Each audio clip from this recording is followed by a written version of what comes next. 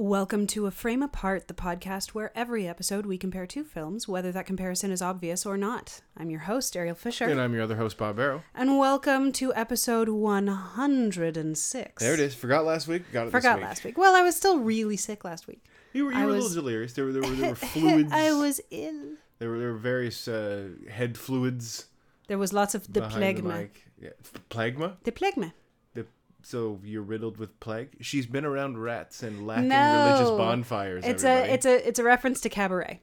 There's a scene in Cabaret where they're all lunching together, and she's a German woman, and she's trying to explain she's had a cold, and she has the plegma, and everybody's going, plegma, what are you talking about? And Liza goes, oh, you mean phlegm, because she's learning English, so they gather together to speak English, and Liza teaches her that that's actually pronounced as phlegm, not plegma. Well, if there's good important English words to know instead, well, that sounds straight. Well, everything in German sounds angry anyway. It's true. But episode 106, we again apologize for the tardiness of last week's episode, but we hope you guys enjoyed our first sachet into the world of Westerns. I like the idea of sashaying away into the world of Westerns. I think RuPaul would be proud and approve. Well, you know, they had the ill-advised musical Western, Paint Your Wagon or whatever. So Hey. Sachet. It was ill-advised. What about Oklahoma? That's a musical. Different. Wait, as opposed to a Western that has singing in it. Oh, but that's a musical as well. Yeah, but it was a Western. Paint Wagons, yeah. That had singing in it. Yeah. Not a musical that happened to be set in the West? Yeah, it's like not all Scotch is whiskey, but all whiskey is Scotch, or vice versa. Nitty picky. My brain is soft today. All right, but we are out of the Westerns and snapping back into a little black and white action for this week, because it is back to school season. It is, and since it's back to school season, we decided to start off on a bit of a heavier note. Next week will be a little bit lighter. We'll have some simpler fare. Well, not simpler, but just slightly more digestible fare. This week is a more important week, I think, though, as the children are going back to school, as the United States is faced with various different things that are problematic, as Canada is facing many of the same problems. We need to make a point, because everyone I know loves to share all the stuff going on in the States, and we know that. Oh, yeah. But we have our own problems in this province. I was getting to that. It would be nice if people got involved and paid attention to what's going on there. We, of course, do. And in Ontario, we have issues that are happening with now no one on social media, no media outlets on social media are allowed to discuss climate change. They're not allowed to use the terms. There was that has since been revoked. Sorry, no media outlets on social media? Yeah. I think what you're referring to is the departments in the Ontario government were given a mandate that they weren't allowed to use. It was sent out to the press. Well, the Ontario government can't control that. No, of course they can't. That's not going to stop them from telling them that they're forbidden to use terminology like climate change. It's not that they can't uphold it, but it's not to stop them from saying it. Oh, I only heard about the ones with the ministry offices, but it was ministry offices, and it had been sent out to some press. That was the way they were going, and it was pretty quickly squashed, and there was a lot of backstepping on that. Well, we never said such a thing. And it's like, we got the emails, bitch. What of it? But there's a lot of stuff going on in Ontario specifically, and as a result will radiate out to the rest of Canada, that has basically been compromising integrity and compromising the well-being of everyone, basically. So this week, we decided it would be important to kind of shine a light on all of the really horrible things that have been happening and why it's so important to keep turning to reason in these troubled times. So we will be discussing Inherit the Wind versus To Kill a Mockingbird. And what did we say? And the desperate cry for reason. Exactly. Yes, fancy Dan title. Fancy Dan title. So, we are going to start alphabetically, as we are wont to do, Ariel. What is the first film we're discussing today, if we're looking at it alphabetically? Because back to school, you should know your alphabets by now. Your alphabets? Your alphabets. Should know which cereal is which.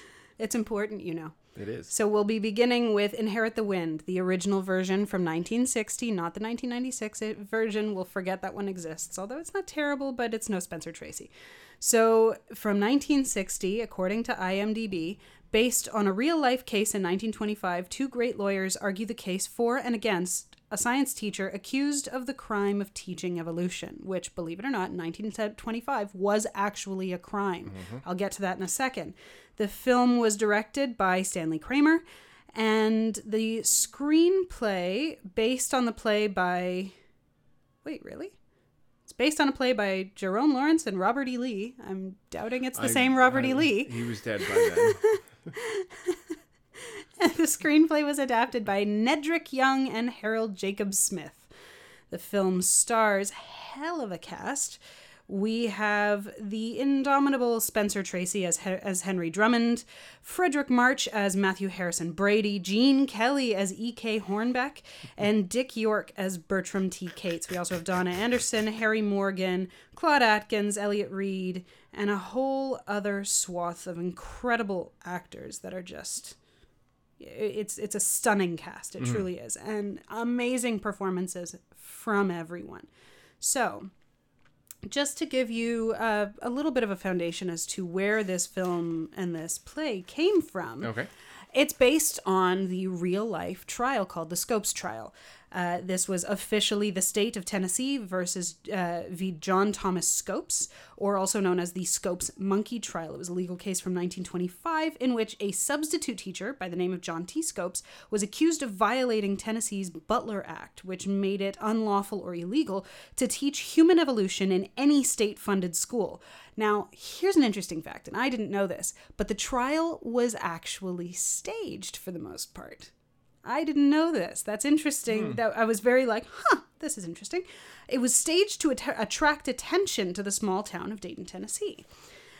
Scopes himself said he wasn't sure if he had actually ever taught evolution, but he went along with it so that they'd have a defendant. He was fined $100, which was then waived. They, I guess, kind of realized that there was...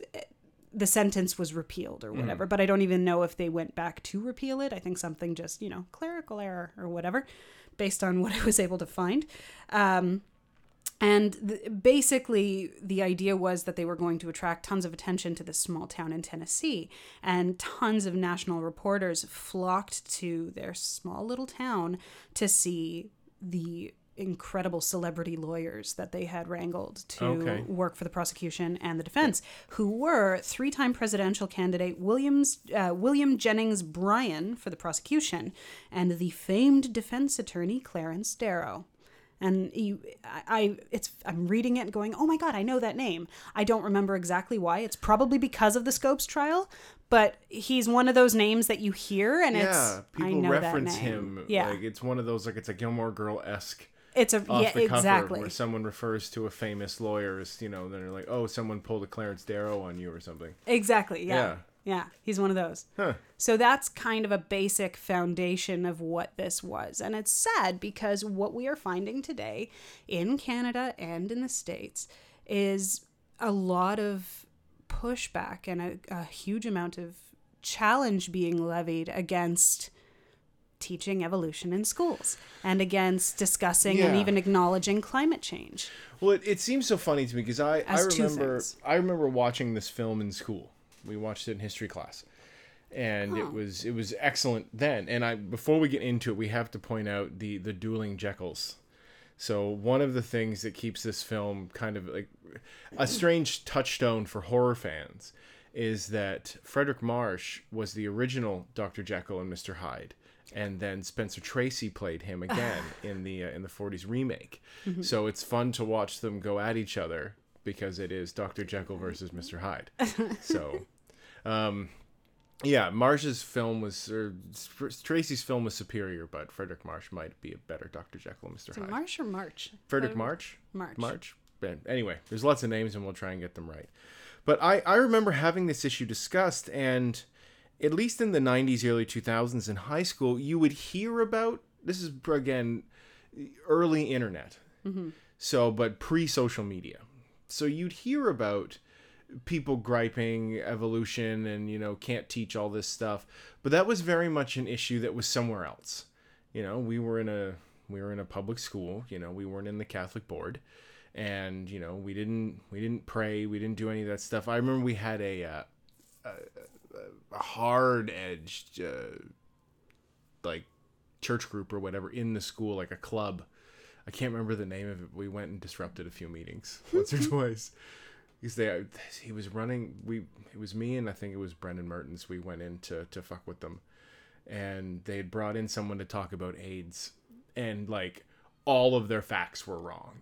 You know, it was something like 100 million people in South Africa have AIDS, and the church is trying to stop all. And we're like, your population stats don't make sense, and they asked us to leave. But we like, it's kind of funny that you guys are a religious group in search of answers, but you don't want information. But it was always something that was... Whoa. A religious group is in search of answers, but they don't want information? This is brand new information! Get out of town. Get out of town. But it was in those pre-social media days when because now everyone can just gripe, and they confuse their right to express their opinion with the fact that they think because they have an opinion that needs to be listened to. And that's not true. It was, we went to class and you learned about Darwin, you learned about evolution, and you learned about science. You learned about real life. Mm-hmm. You didn't learn about fantasies and foibles. And if anyone wanted to go to church, they did. And I knew people, and I went to church and all that kind of stuff. Yeah. Or you went to like Catholic school or something. And even friends that even people that went to Catholic school and stuff, like I know that they did that, but they still had science classes. Mm-hmm. You know, they might have taught they had their religious studies class that they went to, mm-hmm. but they still had science classes. But you'd hear about on TV every now and then, there'd be a news report of some state, because it was always at the state level, mm-hmm. or the municipal level. Somewhere in the States, there'd be a raucous cry of so-and-so in, Pagupa County somewhere, and that's unfortunately generally where it is trying to have stamps put in the front of their textbooks saying that the theory of evolution is just a theory or whatever. You'd hear Penn and Teller did a bunch of episodes of bullshit about it, and it's funny because it all comes down to two, at least for me, the hilarity of something like the Scopes trial. Mm-hmm. Is it comes down to two things that the public doesn't understand about the theory of evolution.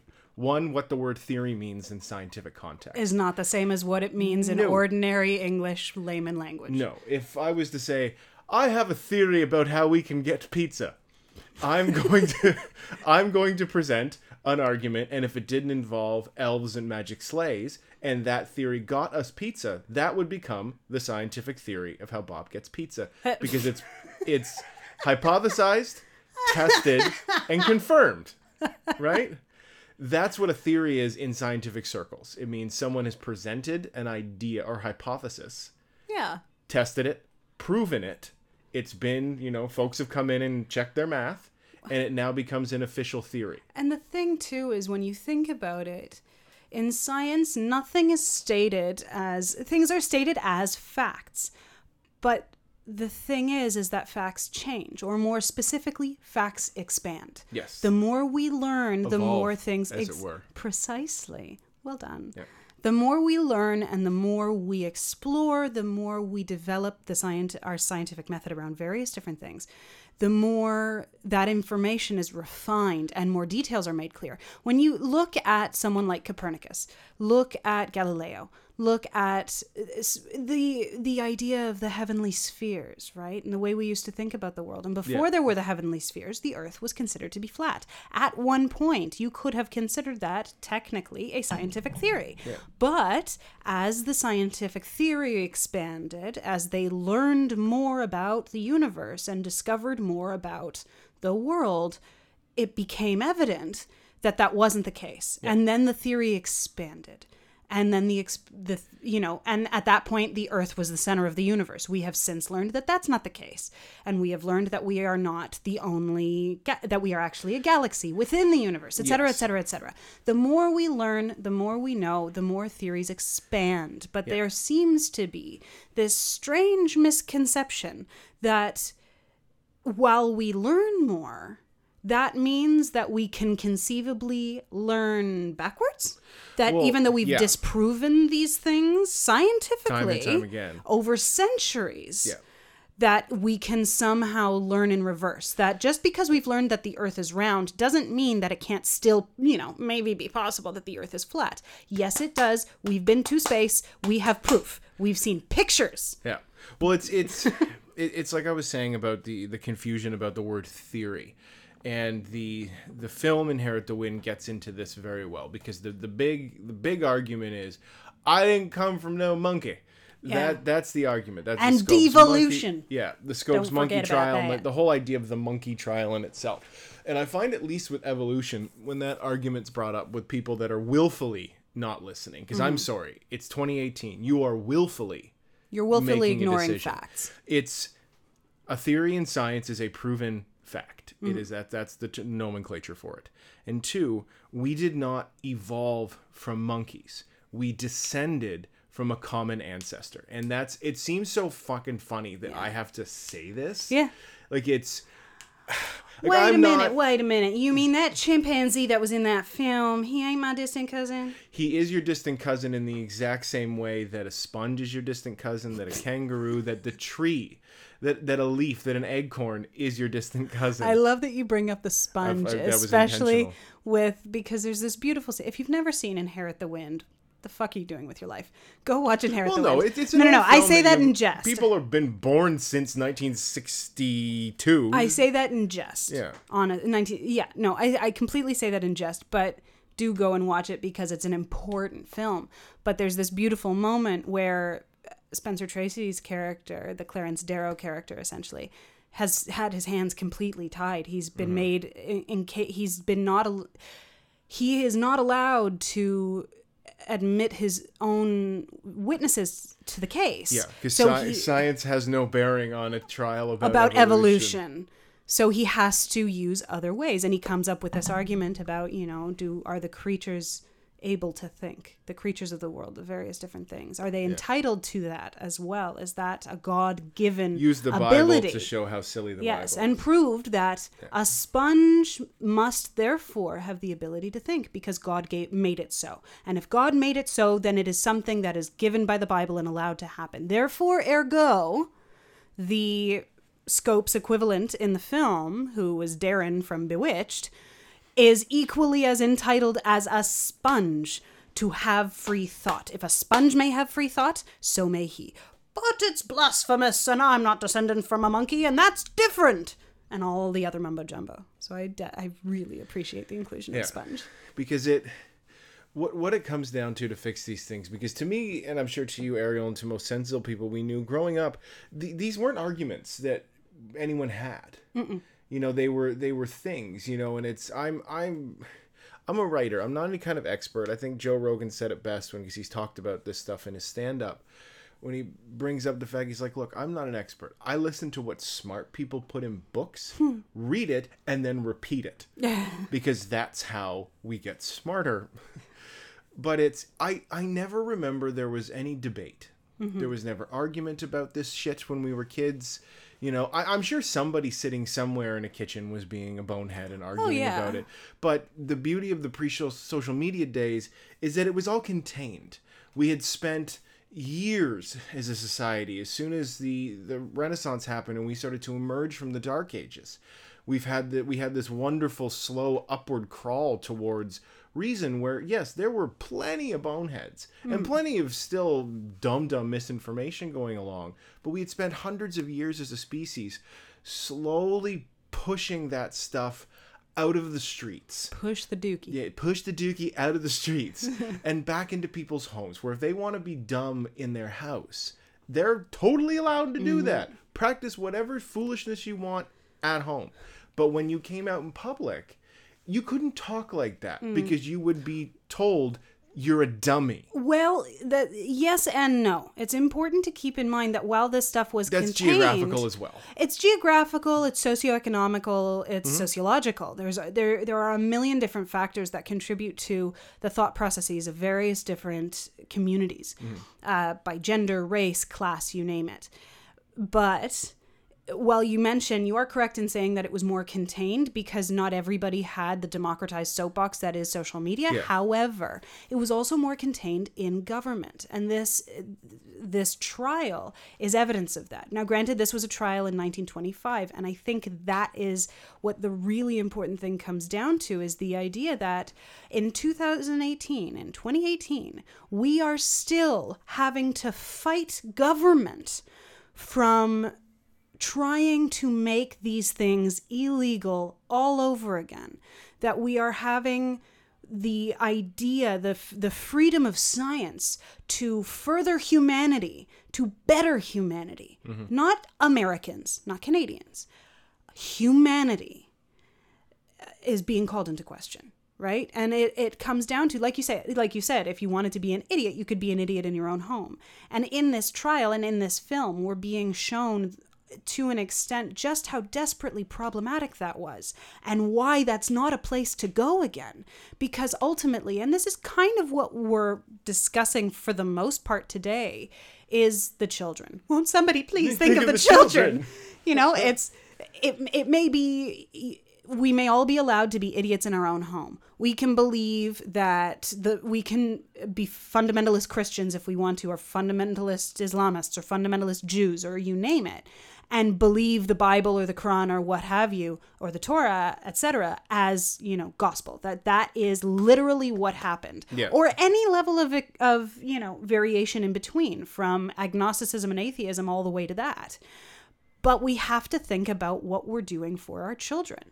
And in making things like evolution illegal, in making discussion of climate change illegal, and all of the things that come with that, we inherently teach our children that it's okay to bury your head in the sand, that knowledge is to be feared, that progress is to be feared, change is bad, and that religion is the only option. Well, it's teaching, it's this generational shift that's happened where it's teaching people, not just children, but it's going to wash down, it's going to Reaganomics all over the kids, it's teaching a whole generation of young people that your opinion derived from ignorance is just as valuable as my facts derived from understanding. Yeah. And no, that's just not how it works. Mm-hmm. And that's the road you go down when you start putting teachers on trial, when you start snitch lines, because God forbid a teacher would try and speak to a young transgendered person and make them feel safe, or make them feel like, I don't understand what's happening to me. I need to turn to education to help me, because that's what education's for. No shit. No way. That would be foolish. But that, I think, that's the central idea of something like Inherit the Wind, is that you have people like Spencer Tracy and Gene Kelly's character, and Scopes, the teacher. Mm-hmm. You have these people that are rooted in facts. They're rooted in reality at a time when reality wasn't pretty. Now, reality, the nuts and bolts of reality has never been pretty. Yeah. And, you know, we have a history littered with people who were, you know, had their heads cut off or were burned alive for trying to tell the truth. You know, human beings have never been really good with immediate early truths to things. You know, it's like... There's resistance. Yeah, there's always resistance. You know, it's like it took 40 years or 30 years plus for Rush to get any respect. We don't... That's the same as believing that the world is round and not burning people at the stake for teaching Rush otherwise. Fans were maligned and put in corners because they thought Rush was cool, and now everyone else is finally caught up. You could draw a parallel. But I think it's the facts remain, is that we live in a society now where ignorance is celebrated. Ignorance has kind of always been celebrated because it's easier. It's safer. Because if I've thought of something, then, I've thought of it. I don't have to go and check it anywhere. It's my thought. And one, it's easier to digest. And two, I feel special because I've had my thought. And I must be special because it's my thought. And that, well, I mean, I don't know. This whole thing kind of... The whole film kind of blows me away, and the entire concept really baffles my mind, because I, like you and like many people that we know, I was raised to believe that science has value, that facts have value, and that science and facts, that their value intrinsically lies in the betterment of humanity and the world as a whole. It wasn't this kind of xenophobic idea of, well, no, we have our way, and that's the only way. It was, no. Science can teach more. Science can broaden horizons, can open the world, can bridge gaps and build bridges. Literally. But literally, it can build bridges. If you don't have science, you have shitty bridges. They collapse. People die. It's a mess. Where would the bridge over the River Kwai have been if we didn't have science? Think about it. They blew that up. I know, but Using after science. using science. But no, I mean, I keep thinking about, because I was never raised in a very religious household, right? And I think that's also important to come to for the two of us. Because you were raised, I think, with a little bit more, not much, but a little bit more religion. Honey, I think it's important to take into account is you come from such a more culturally religious background than I do. That you were raised. The fact that your entire family are very identified as Jewish means you come from a religious. It might be more culturally Jewish than religiously Jewish, but it started out as a religion that became a culture. Well, exactly. So I wouldn't say I grew up in a religious household. No. We went to Sunday school and we went to church with my grandparents.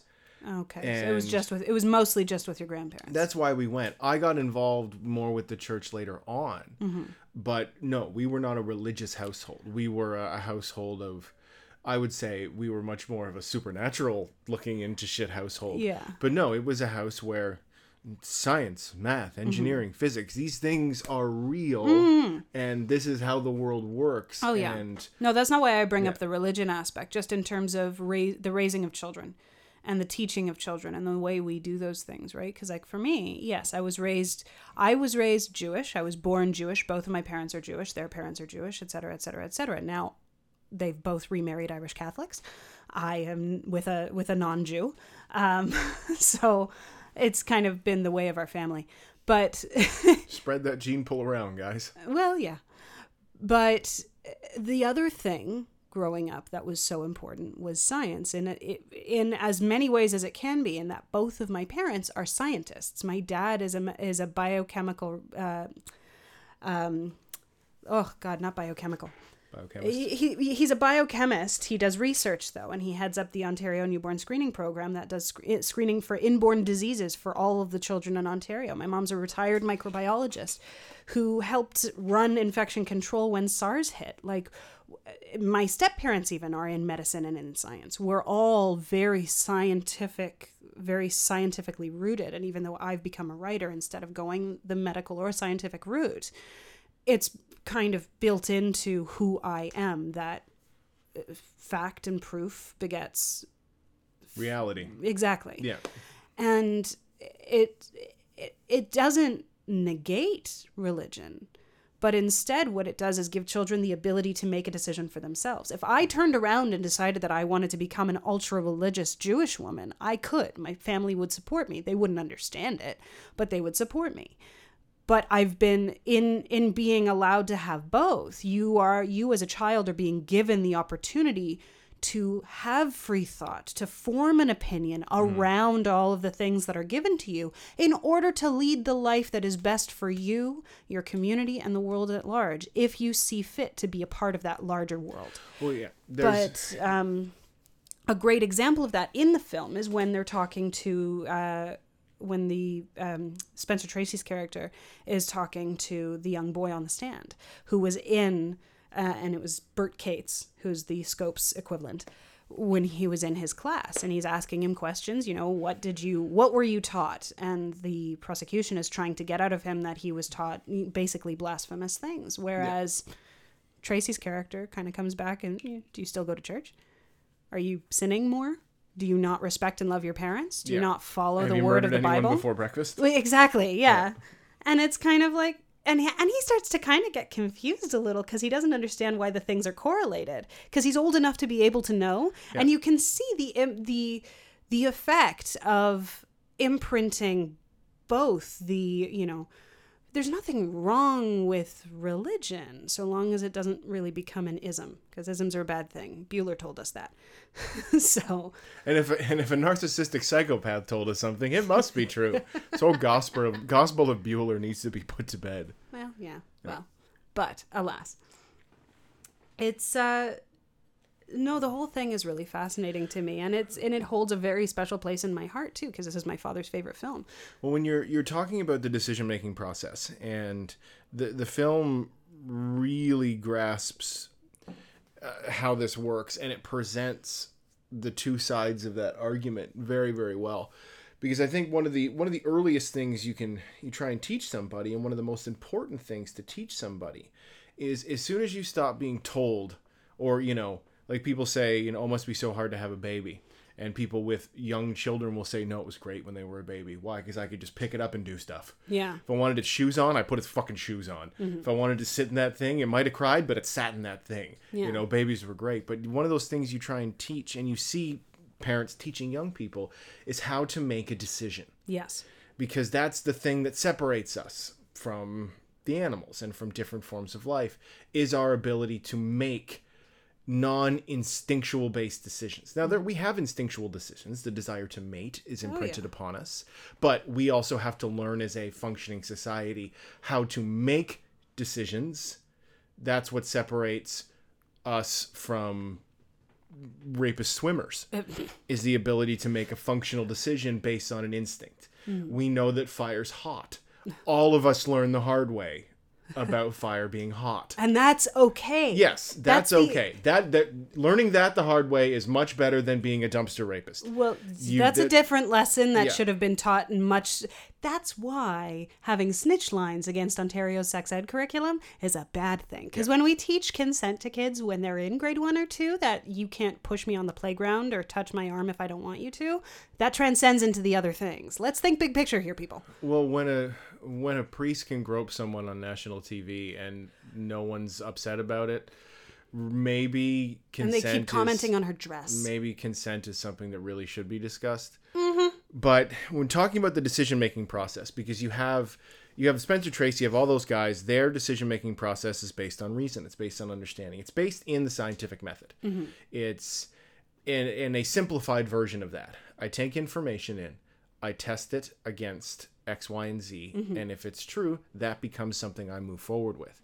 With the other side, the people that are against the teaching of evolution and all these things, it's because their decision-making process is rooted in religion and rooted in the idea that an outside source is telling me exactly how to behave, mm-hmm. and I will not question that behavior at all based on the knowledge that there will be violent repercussions.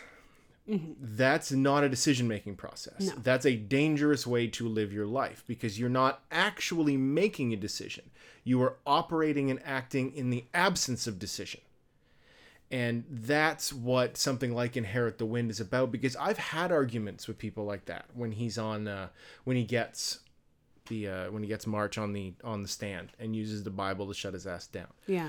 I remember when I'd finished high school and I came back to work on the play, the senior play that happened that year. So it was mm-hmm. my year off. So Dawson was in it, and a bunch of people that I still knew in high school were in it. So I'd come and I'd chill out, and while they were doing sets and everything.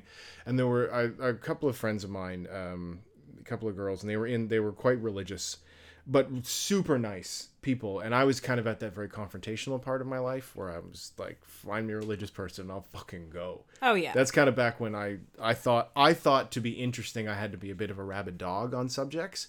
So my friends used to kind of like pointing me at something, and I thought it was my job to do that. I've since learned how to temper that. But I remember having a conversation talking about heaven. I said, so hypothetically heaven's real. Yes. And these were born agains. Okay. So a different level. So I said, no matter what you've done, if you've accepted Jesus into your life, you go to heaven. Yes. I'm like, so that's the floor we're operating on. Yeah. So you're telling me that Adolf Hitler as a Christian is in heaven, but Mahatma Gandhi is in your hell because he didn't accept Jesus into his life. And they kind of stopped and grudgingly said yes.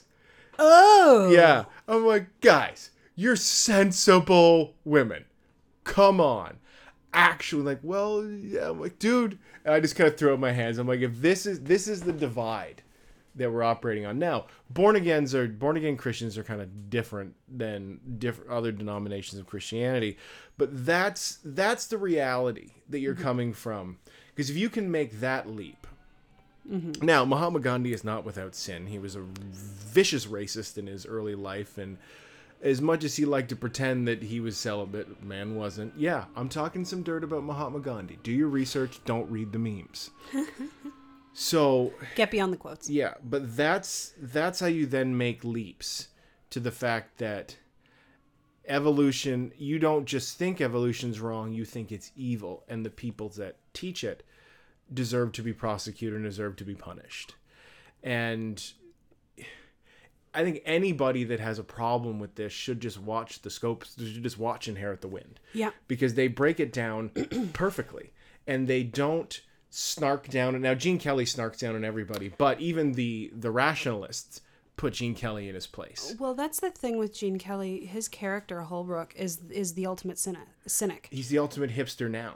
He's not a hipster. He's a cynic. But Gene Kelly's character represents the ultimate I'm above everything person of today. It's the I don't get involved on these sides. I know better, and I'm in the middle, and I'm casting judgment on everybody because I know better. So in some ways, was kind of like you, or when you would bulldog. That I know better. I don't need you to. You could say that. It's this idea, and the thing is, and this is important to keep in mind, at least then, if not also now, that person wins no favors. That person is not popular. That person is not the one that you want to be around. And therefore, and I hate the term hipster because I think it's become a blanket term for a lot of things. I would never categorize Holbrook as a hipster. Well, sorry. He is just as righteous or just as self-righteous as the religious people, but for his own beliefs. He reminds me a lot of he's just as indignant about the lack of faith as they are about the presence of faith. Yeah, it reminds me a lot of the kind of the militant atheists and stuff that's happening.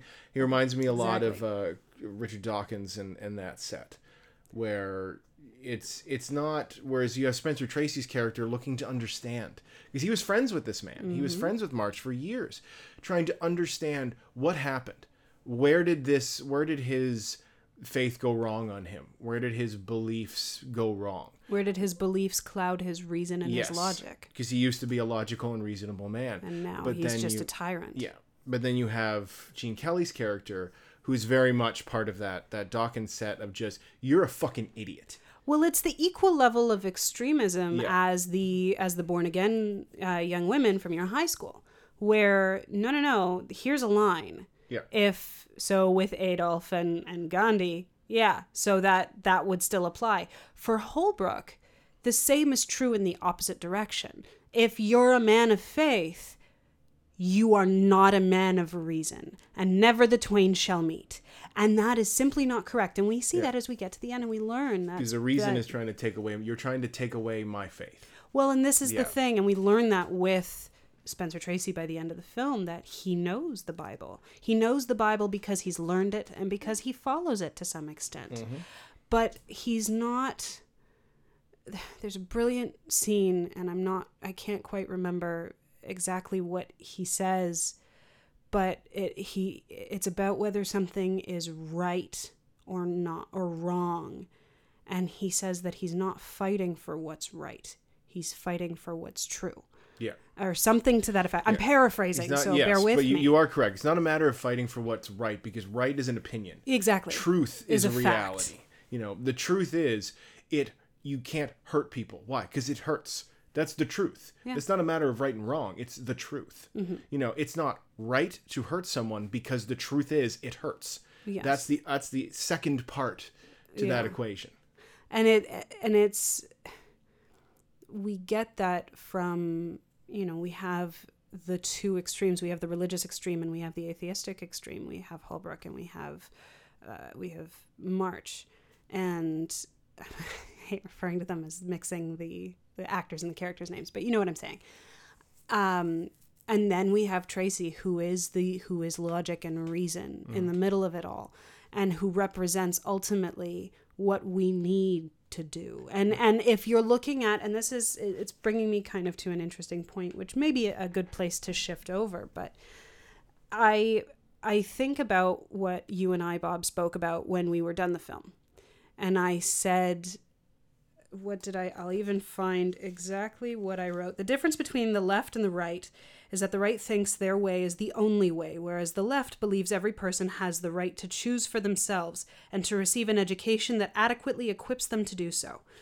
But the truth of the right is that facts make them fools.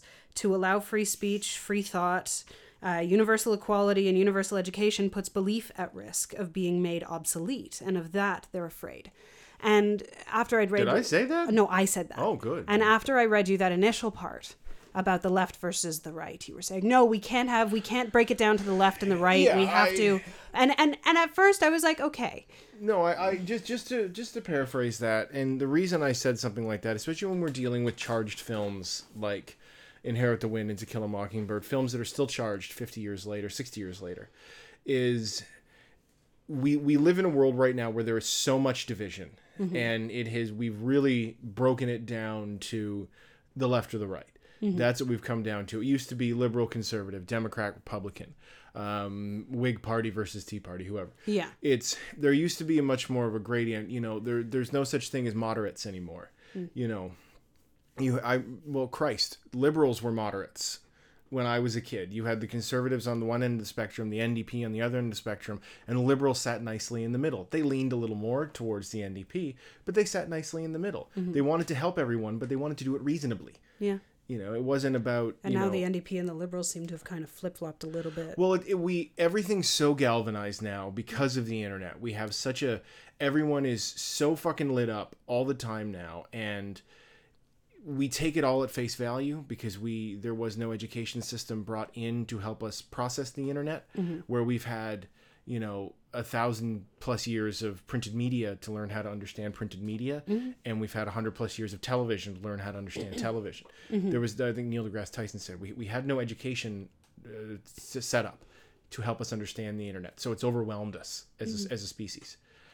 But I was initially concerned because it is a problem that we've split down the lines, because as soon as you start to split people into camps, that's when we have a history to look at of where that goes, and it never goes anywhere well. But also at the same time, we can't be afraid to talk about the fact that this is happening, and if your camp contains alt-righters, your camp is wrong. Yeah. It doesn't matter if you think that, there's only two of them. It doesn't matter. Two is too many. Yeah. And in the same, there's problematic stuff going on the left, quote unquote. Well, yeah. But for convenience sake and easiness sake, we will say left and right. Well, yes. And Rambly Dan. What we wound up discussing and what I wound up saying to you, which is important to keep in mind in this discussion of division, is that the reason ultimately that there is division, because when you get in terms of personal preferences and, I'm a liberal or I'm a conservative or however the case may be, the extremism tends to lie there more than anywhere else on a personal playing field. When it comes down to the parties, for the most part, and the ideologies at their base roots, what they've become largely is that the division is necessitated by the existence of the right. That the right very much believes that their way is the only way, that there are no other options, and that all must adhere to these. Whether it's in terms of religion or science or evolution or development or progress or racial equality or gendered equality or what have you. The stance of the right has proven time and time again to be divisive, because they are not open to, they're open to one way. The left exists because of the right, and because the left wants everyone to have the ability to choose and decide for themselves. The left wants to provide everyone with the resources they need to grow and develop and learn, to become critical thinking, intelligent, intellectual, educated and engaged members of the world, of society at large. And that every single one of those members, it's also important to say, is just as valid and equal as the other. Exactly. Person is a person is a person. Exactly. And that's what you see in something like Inherit the Wind with the Scopes trials, that no, you disagree with me, and I've managed to make my idea law. And so you're wrong. Well, exactly. You are less of a person. Well, exactly. And it's what was it? The Deacons? The Butler Act. Yeah. The Butler Act itself, which made it unlawful to teach evolution in school, that's a right thought. That's a conservative thought. That's a conservative agenda. That's the type of thing that necessitates the existence of the left, because that tries to limit progress, development, opening minds, opening eyes, and creating a more universal world, a more engaged and collaborative planet on which to exist and coexist. And all the left wants to do is to get rid of that, make these things. No, what I'm saying is all the left wants to do is to get rid of these laws that inhibit that, is to make it so that everyone can have what they need. So by virtue of the limitations imposed on society by a right, it necessitates the existence of a left. Unfortunately, yeah, we do have people who take things to extreme, but we see that in religion all the time, and now we're seeing that progressively more in atheism, where atheism was kind of just this sinful way to be in the, way back when and in the 1920s and everything, and it was like being called, a Jezebel or something. It was bad, but it didn't necessarily mean that you were a bad person. But we are starting to see the same level of extremism and fanaticism from atheists today that we are seeing from religious extremists. And I mean, the Christians that are bombing mosques and that are burning down churches with black families inside and opening fire when they see fit. Those are religious extremists. They're all white, but they're religious extremists. And they're equally as dangerous as one another. Because ultimately it comes down to that with intolerance, with a fear of science and progress, with an unwillingness to allow it to be discussed, and the censorship of the media through that, we create fear around it and essentially make it okay to hurt other people for believing in those things, or for finding the fact in it, rather. Not because it's Chris Rock saying in Dogma, belief is a dangerous thing. Wars have been waged for belief. Now an idea, that's an idea something can else. Change. Exactly. Yeah. And it's important to have ideas, and in Inherit the Wind we can see how dangerous it is when you place your entire mental well-being and the foundation of your self and personhood within one belief and fail to adapt like an idea. We can see the ramifications of that, and it's pretty ugly. Yeah, and those ramifications are still continuing today. But I think that gives us a good segue point into something else that's still continuing today. 1962's To Kill a Mockingbird. Ariel, let's see how a literary classic can be reduced to a dumb paragraph. So according to IMDb, To Kill a Mockingbird, 1962, Atticus Finch, a lawyer in the Depression-era South, defends a black man against an undeserved rape charge and his children against prejudice. Huh. That's pretty good, actually. That sums it up. That sums it up quite nicely. So, the film was directed by Robert Mulligan, and boy, oh boy, did he not need a mulligan. Ayo. You owe the world a rim shot now. Ba-dum-tsh. You get a rim shot taken away from you. No. One deduction. No. -1 rim shot. I'm in debt of rim shot. It is based, of course, on the book by Harper Lee, and the screenplay was adapted by Horton Foote. Hey, man, we can't choose our last names. Well, we can if we decide to change them. The film stars, again, the incredible, incomparable, indomitable Gregory Peck. I swear I'll come back there and hit you with my ring hand. We also have... They've got them all listed kind of funny, so I can't find the children. Mary Badham, who played Scout, who was actually nominated for Best Supporting Actress at the Academy Awards that year. She was 10, and at that point held the record for the youngest person to ever be nominated for that Oscar. So, 1962. Well, I guess 63, 62, around then. Philip Alford, who played Jem. And then we also have John Megna, who played Dill Harris. Old bucktooth. Old bucktooth, big-eared goon, who's just the cutest little thing. We also have Frank Overton, Rosemary Murphy, Ruth White, Brock Peters as Tom Robinson, who would later go on to play... Cisco's dad! on DS9. Yes! The incredible and compassionate Estelle Evans as Calpurnia. Colin Wilcox Payton as Mayella Violet Ewell, and James Anderson as Bob Ewell. A hell of a cast. And also, it's important a very important character, says no words, very comes up at the end. abbreviated in the film compared to his presence in the book. Different. Yeah, it's as abbreviated. Best, it's abbreviated, but it's done well, I think. Robert Duvall.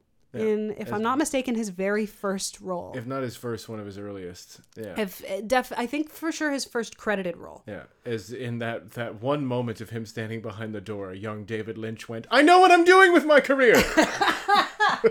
Oh my God, I forgot how much that scared me. It's a fucking weird shot. It's a creepy shot. Yeah. I want to go back now and double check if you can see him there throughout the whole scene, or if if it's the angle's wrong. Because as soon as Scout goes... Well, he's still here. He's right there. Just ask him. Ah! It's Boo Radley. Chalk-face goon? Arthur Radley, right? Yeah. So Robert Duvall as Boo Radley. Yes. And that would have been fun if he... I'm laughing at my own joke before I even said it.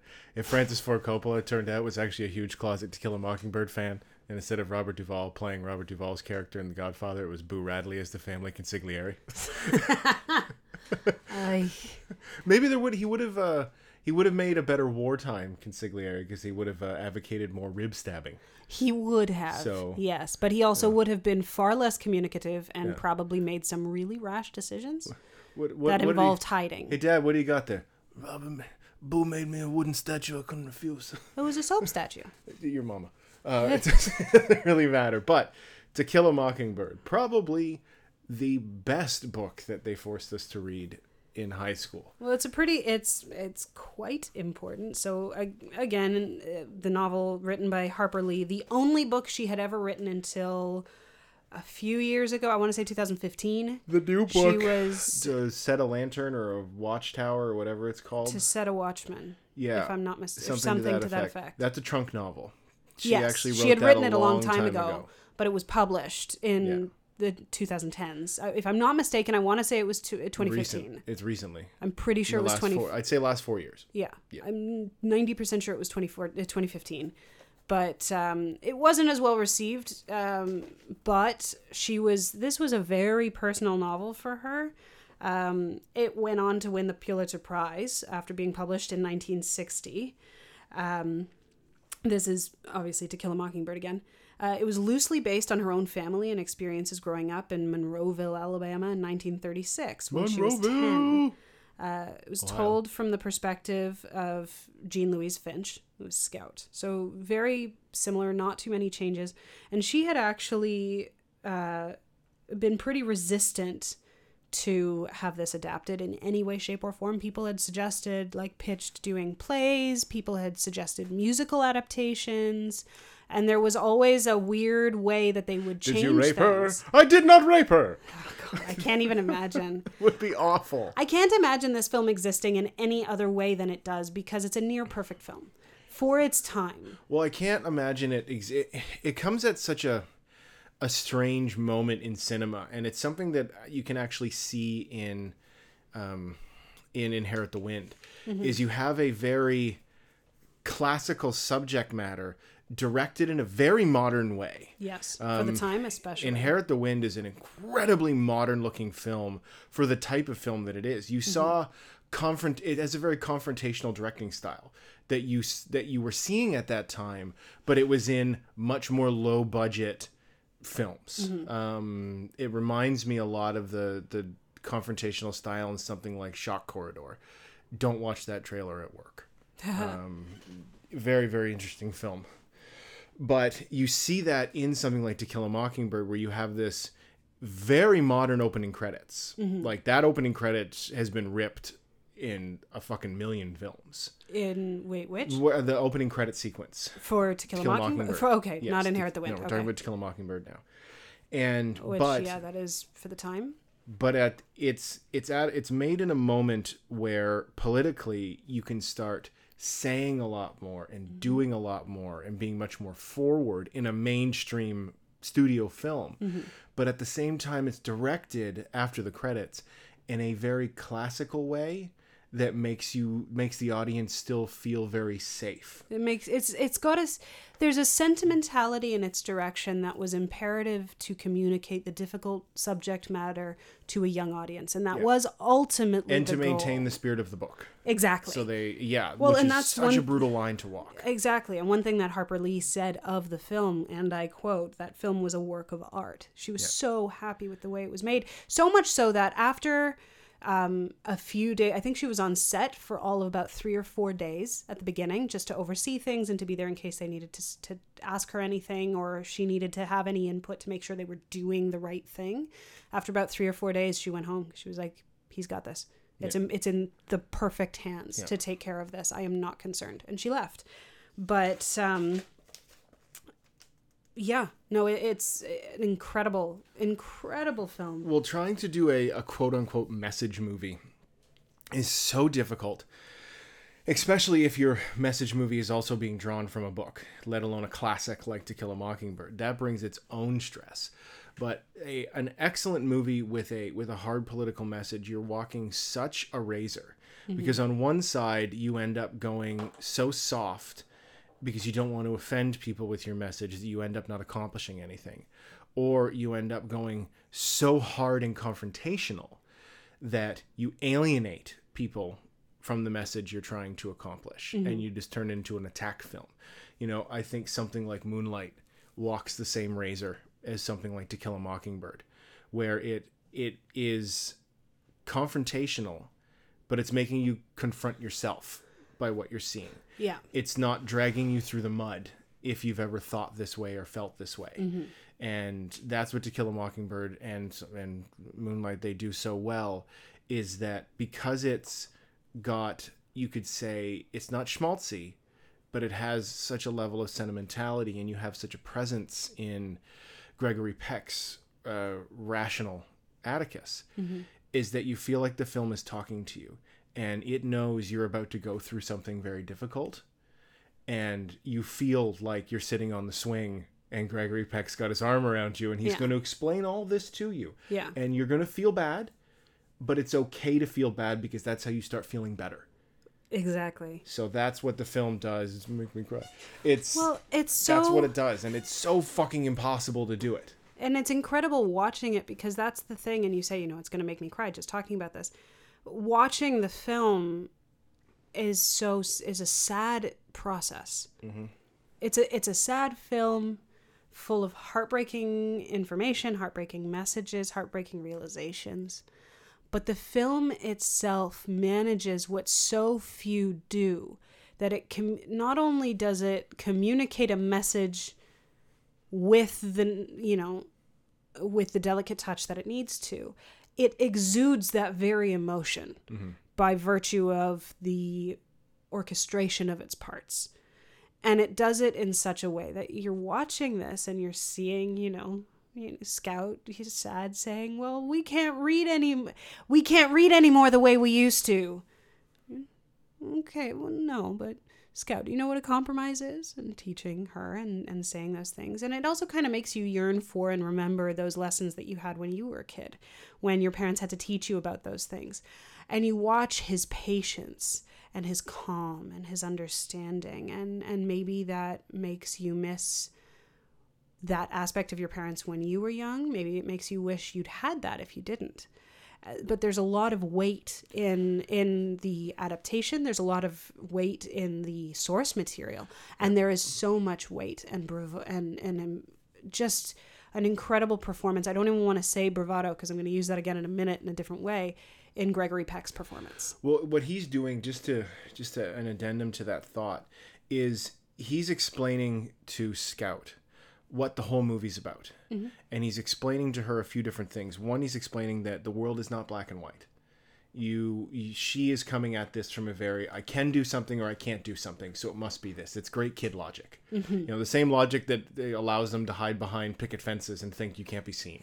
You know? Very widely dispersed picket fence slats. It's that kind of kid logic. But it's also explaining to her that the world isn't fair. Or perfect. Yeah, it's not perfect. And you have to compromise on things. Now, he's bringing her into this by making a very soft, you know, kind of tricky parent compromise. Yeah, it's the kind of compromise that without telling the child, no, you're being foolish, of course we can keep reading. You're teaching her a lesson by giving her something she already had. Yes, but it's that first step in teaching reasonable decision making and reasonable understanding of things, and that's how you build an adult. You know, his personal problems notwithstanding. It's like what Louis C.K. said: we're not raising children, we're raising the adults they're going to be. So don't make them assholes. So that's what he's doing in that scene. Is he's laying the foundation to keep the next generation from being the people in the courtroom screaming. From being the people that show up to try and lynch Cisco's dad. And it's small little steps that prevent those people from happening. Well, he's trying to prevent something that is a huge problem that this film deals with, is the idea of both generational poverty and generational bigotry. And you see also that generational ignorance. Because poverty can cause you lack education. So you grow up with a level of ignorance, and I don't mean ignorance as you're ignorant. I mean in the scientific sterile term. It's a lacking knowledge. Yeah, exactly. Yes, and which can then lead to bigotry and racism and fear. They honestly, unfortunately, tend to go hand in hand. Yeah. But we see that in Mayella. It's interesting because with all the children that we see throughout the entire film, because that's what this is about. More than anything. To Kill a Mockingbird it's about a loss of innocence, it's about growing up, it's about learning hard life lessons, but we're watching what happens depending on how you raise your children. And with Atticus and how he's raising Jem and Scout, we're seeing the best of all possible worlds. We're seeing a man who doesn't pigeonhole his daughter into gender norms of being a woman. She has to wear a dress to school because there are certain rules, but otherwise she's allowed to dress however she wants. She's allowed to behave however she wants. She's allowed to be whoever she wants, so long as she doesn't hurt anybody. They're taught how not to fight. They're taught to keep up with their studies. They're taught to be respectful to people as an entire entity. And they're taught to understand the societally in place differences between class and race, not from a stance of fear, oppression, and bigotry, but from the vantage point of understanding, compassion, and unity. And that is really wonderful. Then we have a character like Boo Radley, who is what happens when we are overprotective of our children. When we lock them away from the world because we're afraid of what the world may do to them or what they may do to it. And instead of taking them by the hand and teaching them, we quash them. Well, the story of Boo Radley and it's locking away the mentally ill is incredibly true. Dad's told me stories of when he was a kid, they'd have a neighbor that had a child that was physically or mentally disabled, and they didn't leave the house. No. Because if you couldn't afford an institution, you come outside at night, and they could go outside in the backyard or play or whatever. But it was always done at night because you kept these things locked away. And you see very much the benefit of Atticus's way of teaching children with the way Scout treats Boo at the very end of the film, and holding his hand and walking with him, and there's nothing to be afraid of. Just because you don't understand doesn't mean you have to be afraid. And that's such an important lesson to teach children. Then we also see Dill. We see what happens when children are... Dill. No, Dill. His name's Dill? It's Dill. It's not Dell. The way they pronounce it when they have their accent, Dill sounds like Dale, but it's Dill. It's Dill. Just like it's Gem and not Jim. The kid reminds me of Deacon from the Tail House. Completely. Yeah. 100%. It's Yeah. one of Bob's scripts. But with Dill, we see what happens when a child is basically left to be raised by someone else. And that there's kind of this disparity because he's talking about how he doesn't have a father. And he's never had a father. Yeah. But then he goes on to tell stories of his father. And the stories change every time. And the stories of his mom are kind of inconsistent as well, but it seems like she's either struggling to keep the family afloat and doing the best she can, or is just an absentee mother who doesn't want to be involved. It's left a little ambiguous. Well, because it was a little more common back then where you would... leave your child with a family member and go off and work. You'd farm them out for a while. Exactly. Yeah. Yeah. So, and we see that circumstance and what happens with children when they're kind of raised by many people, none of whom take the raising very seriously. You see, and you see with Walter Cunningham, what happens when you're raised with generational poverty and to an extent generational bigotry. Now that hasn't gotten to little Walter at that point. He's still too young, but you can see when he comes to dinner and he puts syrup all over his roast. And it's such a beautiful little learning moment of what it means to be patient and compassionate and non-judgmental. And when Atticus teaches Scout, you never really know a man until you walk a mile in his shoes. They have no idea when the last time is or when the next time will be that Walter will ever have the luxury and decadence of syrup. And not just that, to have as much as he wants. Like you see his eyes light up when he sees the container. And that he can have that. And he's talking about, we ain't never had roast. Sometimes we got squirrel. Yeah. And he's talking about this. And that comes down to another thing. We were talking about this in Scouts when they come to the prison. When Tom has just been transferred and the lynch mob shows up and Walter's dad, Mr. Cunningham, is there. Mr. Cunningham came at the beginning of the film and dropped something off, and Atticus is teaching Scout about pride and about his pride and delicate that it may be. So she knows Mr. Cunningham. She doesn't see him as a threat. She doesn't think of him as a man who would have hate in his heart. No, he's just the man that showed up and brought nuts to the house. And starts talking about entailment. Yeah. And I'm kind of going, what the hell's an entailment? And it turns out entailment, for anybody who might be wondering, was at the time a law pertaining to land ownership and property that made it that entailed land would be handed down to the eldest son, generation by generation, and it could not be mortgaged and it could not be sold. So it was paid in full. You owned it free and clear, but after the stock market crash, it meant that a lot of people whose land was entailed became completely destitute because they couldn't mortgage their land in order to either keep farming or just keep living there. You all of a sudden, the only thing that of any value in your life that you had equity in is gone. Exactly. Yeah. And you can't move because you can't afford to purchase another place. So you're stuck with this dead, dying, destitute land. Yeah. You throw the Dust Bowl into that and then you're double fucked. Exactly. And that's what happened there. And so in this scene with the roast and everything, Atticus is trying to teach Scout the importance of A, be thankful for what you have, and B, don't judge people who have less, but help them. Do what you can to give them a bit off your plate. Give them, shirts off your back. Help them out because they have less, and don't judge them for that. And these such important lessons, it really is. And Mayella, to get back around to, we see the different ways that children are affected. Mayella is what happens. She's 19 years old in the book. So conceivably, she's about 19 years old here. And she is the product of generational bigotry and generational ignorance and generational poverty. And generational abuse. And generational abuse that comes with, and a lot of these things tend to, but don't always, go hand in hand. And what we've seen from her is with this generational bigotry, and she started to have feelings for Tom, which could have been a completely harmless thing in a better world and in a better place and time. But because of what she was raised with, she was full of so much self-loathing and fear and anger and confusion over the way she felt for this kind, generous human being because of the color of his skin. And because of that, and the way that she was raised, she was then beaten and raped by her father, who makes flippant jokes about, well, if she ain't mine now, can't do anything about it. Her mother's dead.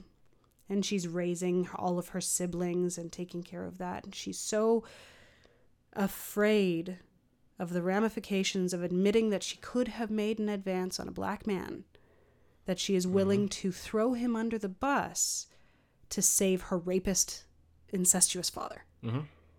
Who in and of himself is everything. He is everything that Atticus isn't. And I mean, you see that throughout the entire film, but you especially see that after Tom has been killed. And that scene just breaks my heart, because they talk about it in very specific language that for the time, it's written in the way that it would have been talked about in the book, and it's portrayed in the way that it would have been spoken of roughly in the early 1960s. But the understanding in 2018 is clear that they took him out, they stopped the truck, they told him to run, and they shot him point blank. Yep. And passed it off as an escape attempt. As an escape attempt gone wrong. And it is just, it's devastating. Well, it's the fact that this book was written in the 60s, and we are still knee deep in this issue. We like to say we're better at it in Canada. I can only point to stuff that's happening in the States, but how many months goes by before a cell phone video or a body cam video emerges of a police officer shooting an unarmed black man or beating the shit out of him unarmed. That's why everyone was so overwhelmed when with the incel that ran his truck over everybody and was screaming in the street, "Shoot me, shoot me, shoot me," and the cop didn't. Because that's how you're supposed to do it. That's not justice. And you see this time and time again. It's you have a gun violence problem more so in the States, and a problem with how policing is spiritually handled in the States compared to Canada. But we're not any better. Not much, no, if at all. You look at our I guess you could say our sin is how police handle Indigenous Canadians, especially out west. How many stories are there of police driving women and men, Native Canadians, out in the dead of winter, out into rural Saskatchewan, and kicking them out of the car and letting them freeze to death? Yeah. And the amount of Indigenous women that have been raped and murdered and gone missing, and the police do nothing, or are sometimes responsible. And you see, because watching the trial in To Kill a Mockingbird is so incredibly frustrating, because it could not be any more obvious that Tom didn't do this, that he had nothing to do with this, that his story is true, that it's almost hilariously obvious that that's what happened. But you still, obviously, guilty verdict came in, obviously. You still see that happening when it's so obvious that the abuses to minorities are still going on. You see, if you don't think it's happening, go to the territories, go to rural Canada, into any of the reserves that aren't casino funded, and drink the water. I'm not one of those Trudeau bashers. I know that he has a hard job. But I think if there was something that he hasn't followed through on that bugs me the most is getting the drinking water situation sorted out on the reserves. We put those people there, and we have a long, ugly history with how we've treated Native Canadians, and we're still not fixing it. No. And we're talking a big game, and we're making a lot of promises. Yeah. But the proof is in the pudding. It's all about actions. And it's easy, as I said earlier, Canadians, we love to post stuff about what's going on in the United States and feel like we're above it. But for every cam footage or every cam video we post of a police officer shooting an unarmed black man, and there's one is too many to exist, not to share. Yes, no, I know. The fact that those same people aren't sharing the information about what's happening on the native reserves, and especially in the territories. If you want to see what Nunavut's really like, Google that shit. It's not what's on the photos that the press hands out. Yeah. The fact that we're not sharing that means we're culpable. Mm-hmm. And we're culpable in the way that the people that show up to the lynch mob at the jail are culpable. Mm-hmm. In To Kill a Mockingbird. We're culpable in the way that people in the United States will still continue to support the NRA, or help and want police officers to get the lawyers that get those people off, the juries that don't convict them. We like to think in Canada, because we grew up reading To Kill a Mockingbird, because we watched Inherit the Wind in schools, that we're above this. We're somehow all above this. The fact that we let someone like Stephen Harper stay in power for as long as he did shows we're not above it. Ford is just the latest addition to, like, we're also shocked that this happened. I'm like, no, we elected one already in the early 90s. His name was Mike Harris. Federally, we had one for far longer than he should have ever been in power. And every time as a Canadian you're taking, yes, we need to support people in other countries and do all this stuff. And I agree, I'm not one of those people that, why are we helping other people when we're in trouble? I'm like, you're sharing a meme. You're not actually going out and doing anything, so don't feel too high-horsey. The fact that we're not, beyond bitching, sharing a fuck Trudeau meme, we're not actually doing anything to help our minorities in this country. And what we're doing for Native Canadians is just as, not doing for them is just as disgusting as how Tom was treated in To Kill a Mockingbird. So the scary thing comes too from the idea that when it happens in the States, we seem to, it's kind of a monkey see, monkey do situation with Canada, that if certain laws get passed in the States, there are usually repercussions here. We're so close and we're so culturally similar that does tend to happen. And we're seeing that happen now. Doug Ford is Trump light and Trump limited because he's provincial. Thank God. But we're seeing changes that way. So when we hear about things like the potential that something like Roe versus Wade may be repealed, and we have to take that seriously, because again, we didn't take Trump seriously, we didn't take Ford seriously, and they're both in power. The most dangerous thing he could do is this new Supreme Court justice. The fact that they tricked that guy into stepping down is, man, I hope he knows what his legacy is going to accomplish by stepping down from his Supreme Court seat during the Trump administration. Is shocking to me. But we see so much happening in the States, and it makes us fearful for what could happen here. And the other thing is, we engage with that material. Canadian media engages with that material very differently. And the majority of the states, when you think of the U.S. and in terms of publicity and in terms of press and media and coverage, all of the U.S. is kind of like one giant Hollywood. There's tons of coverage. There's tons of attention. Lots of people saying lots of things, all very loudly. Canada doesn't present its information that way. We just don't engage with the media in the same way. Not a circus. No, exactly. Yeah. And I think we need to become a bit of a circus in order for people to be taking it a bit more seriously, to take the issues with the Indigenous populations more seriously, and also to see it more, because a lot of people just don't know. And you get these prejudices, these ideas that, well, all Native Canadians is just drunks. They're all just diabetic alcoholics who squander what we've given them and have nothing to show for it. And it's just not true. The way they live is our fault. And there is no other way to look at it than that. We gave them the circumstances they're currently living with. It's willful, on us. It's the same with we were talking with Inherit the Wind. It's willful ignorance. And on all fronts, just to bring it back to Kill a Mockingbird, is it's willful ignorance. We're deciding to disregard facts. And everybody in their life at one point or another has done that. Whether it's you've told a little white lie, whether you've told a big old angry lie, or up into the levels that we're discussing here, it's willful ignorance. And the only thing that can stop willful ignorance is education, because that's where you teach people that how to get this information, and you teach them that it is wrong to be willfully ignorant. We can teach them that you wouldn't even consider willfully. Now, lying about, did I eat that Jell-O cup? Did I leave my bike outside? Did you really hit your sister?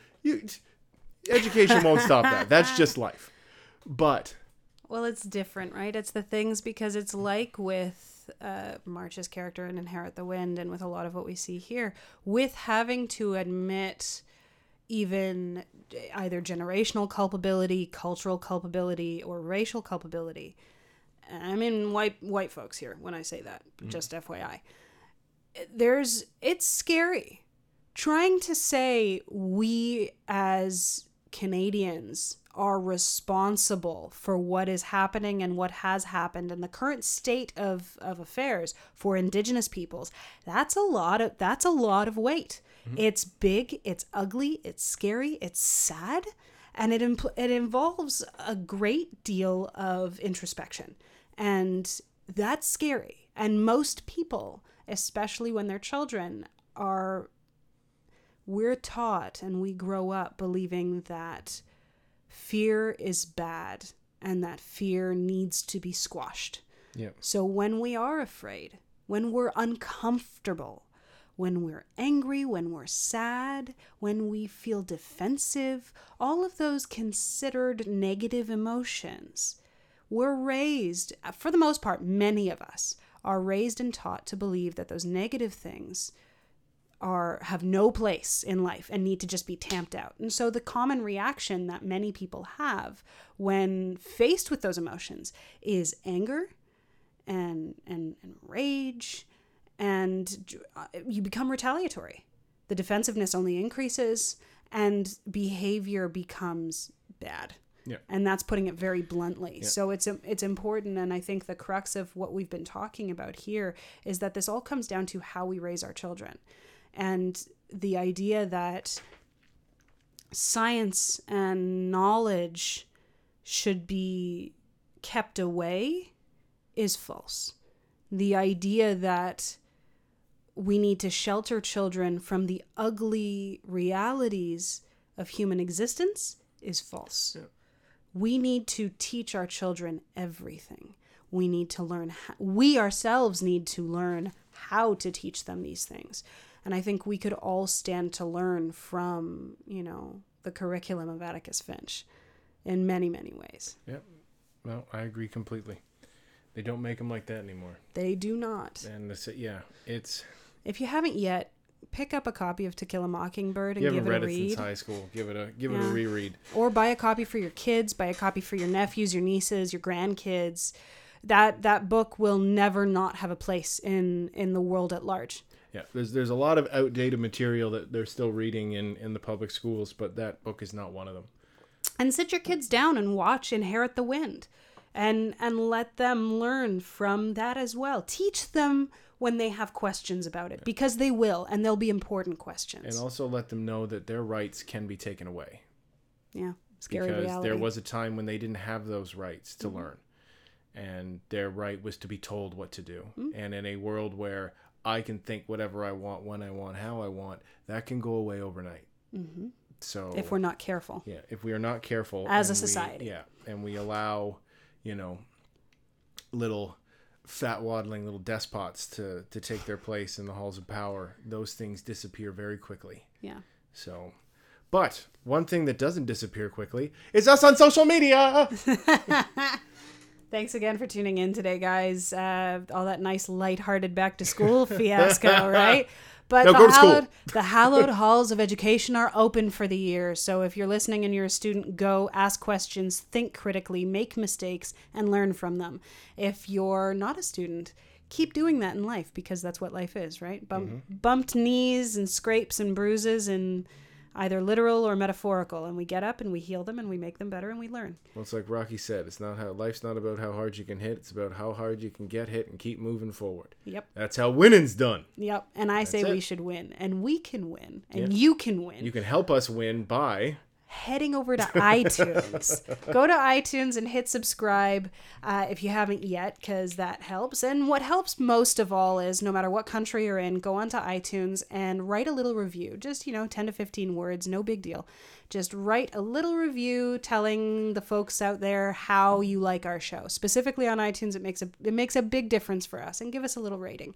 You can also find us on all other major podcasting networks, SoundCloud, the Pocket Casts app, and Stitcher. I haven't said those in a long time. Still working on Spotify, guys, but they are a little difficult, so we're working on it.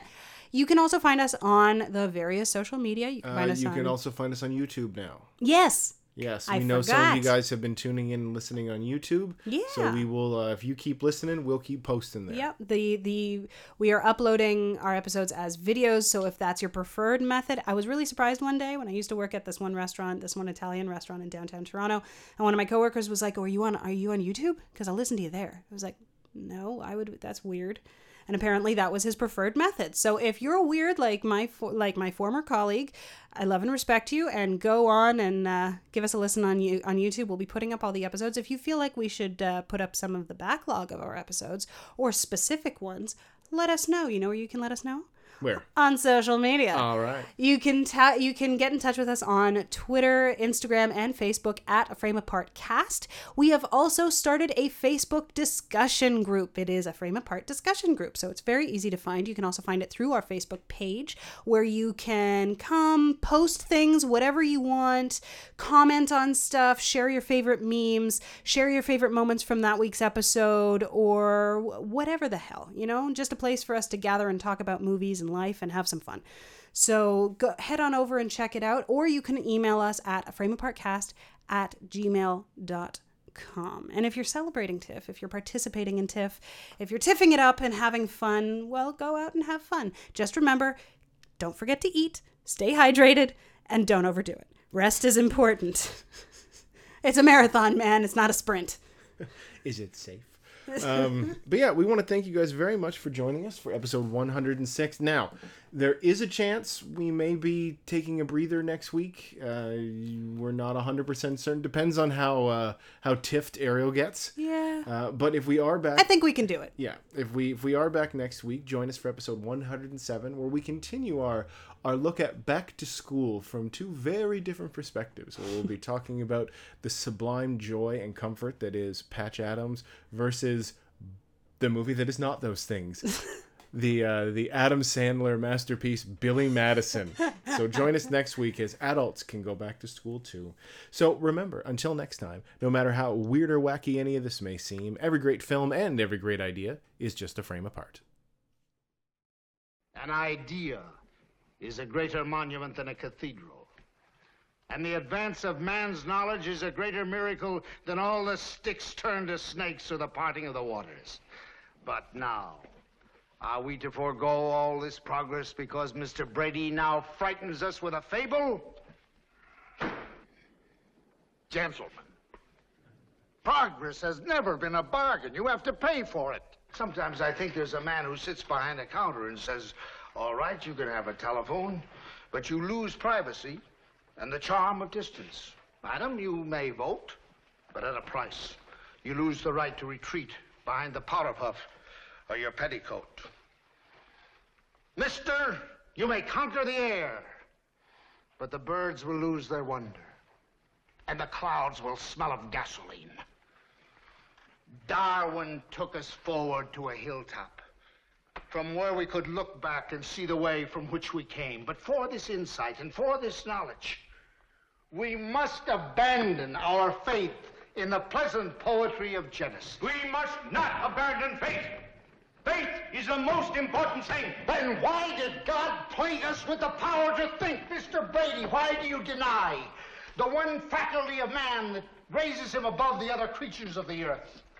The power of his brain to reason. What other merit have we The elephant is larger, the horse is swifter and stronger, the butterfly is far more beautiful, the mosquito is more prolific, even the simple sponge is more durable. What does a sponge think? I don't know. I am a man, not a sponge. What do you think a sponge thinks? If the Lord wishes a sponge to think, it thinks. Do you think a man should have the same privilege as a sponge? Of course. This man wishes to be accorded the same privilege as a sponge. He wishes to think.